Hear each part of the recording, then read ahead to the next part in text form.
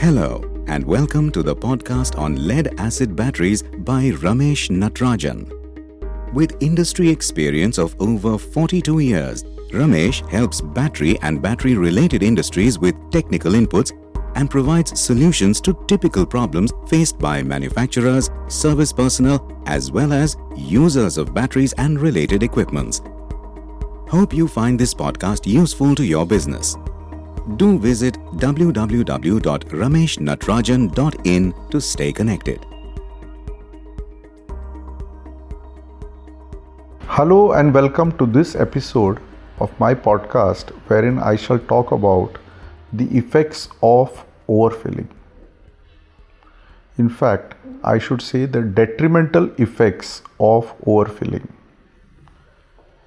Whenever a battery is overfilled or over topped up at the time of topping up, what happens is the battery starts giving a poorer performance and ends up giving a lower life. Why does this happen? People say, oh, I am only putting in a little bit of water extra. What does it really matter? Anyway, that water is, whatever extra I am putting is going out of the battery. Well, what they all fail to understand is that it's not the water which is put in which flows out as extra. When this water is put in and excess water is fed into the battery, it mixes with the electrolyte, and what comes out is a bit of the electrolyte also.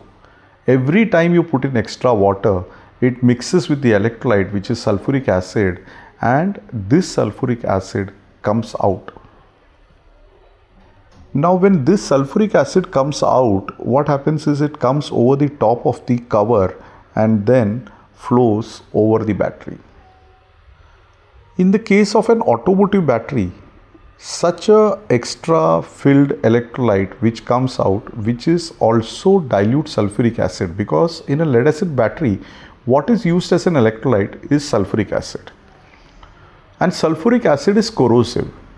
So when it comes out on top of an automotive battery, it attacks the terminals which are not made of lead, and these terminals as well as the copper cable which is terminated at the battery end also gets corroded. And what happens is copper sulfate is formed. That is why on an automotive battery terminal, you see a lot of copper sulfate at times. One of the reasons for this copper sulfate is excess topping up with water. In the case of stationary batteries, what happens is they are mostly 2-volt cells. In large organizations, you have a lot of these cells connected using copper connectors. Again here, when excess water is filled in, what comes out is a bit of the electrolyte which attacks these copper connectors, and you have copper sulfate formation. Another area wherein you find the excess water coming out and attacking copper is in traction batteries. Of late, a lot of traction batteries are made using copper cables. And of course, there are brass terminals at the terminal ends. Now, a 48-volt battery has so many copper connectors, and each copper connector is having these lugs which are connected to the poles, individual cell poles. Now, the electrolyte which comes out attacks these copper cables, and you have a lot of sulfation all over on the battery top. So you see, the corrosion causes this copper sulfate to form, and copper sulfate is non-conducting. So as and when the battery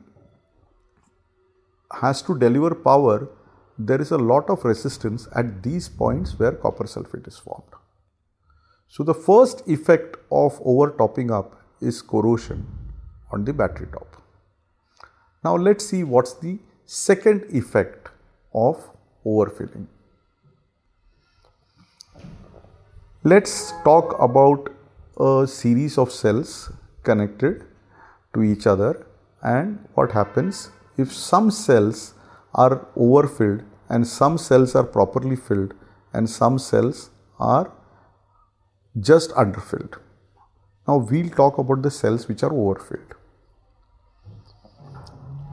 Specific gravity is related to voltage. When the electrolyte flows out, naturally the specific gravity of that cell from where the electrolyte has flown out,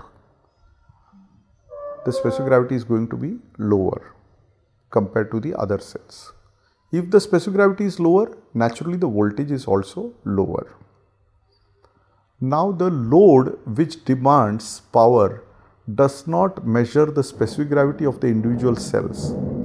It just draws V into A. Wherever the voltage is lower, that is in those cells where you have done excess topping up, the voltage is lower, those cells will have to give a higher current to compensate for that low voltage. Naturally, these cells end up giving a higher current compared to the so-called better off or healthier cells where the voltage is higher. So you end up giving a higher current from a weak cell. The voltage drops further down during the discharge, and the voltage is much lower in those cells where excess water has been put compared to the cells where proper watering has been done. Naturally, these cells discharge faster, and if the discharge continues, they get heated up because they are not able to give the higher current demanded by the load. So, when they get heated up, naturally the internal components start getting damaged. So, these cells are at a disadvantage just because excess water has been put in. We have now seen what happens during a discharge. Let's try and understand what happens during a charge.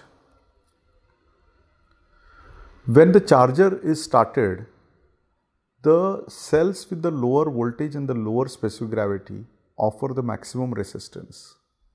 So the charge coming from the charger, which is electrical energy which has to get converted into chemical energy to charge the plate, gets converted into heat energy, because these cells offer higher resistance and they do not get charged easily compared to the other cells where the specific gravity is also okay.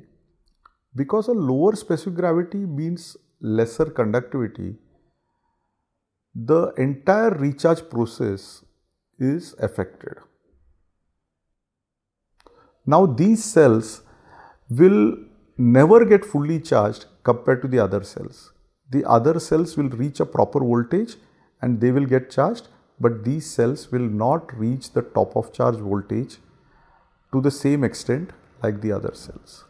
Naturally, during the next discharge, these cells will be discharged even lower, and during the charge, it will get charged less, and this vicious circle continues.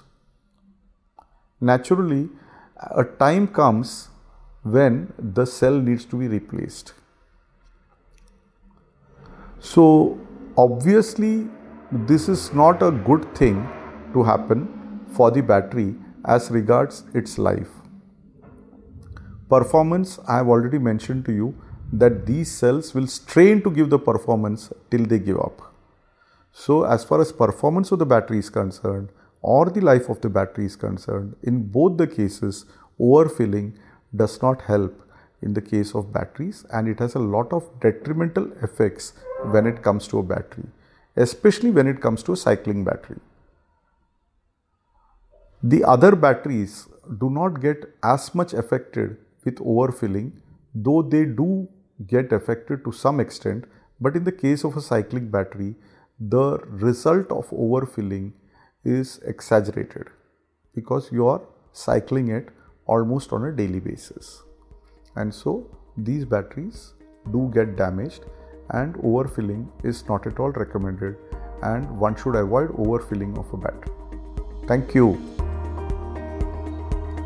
please do visit www.rameshnatrajan.in. Keep yourself updated about our new releases by hitting the subscribe button.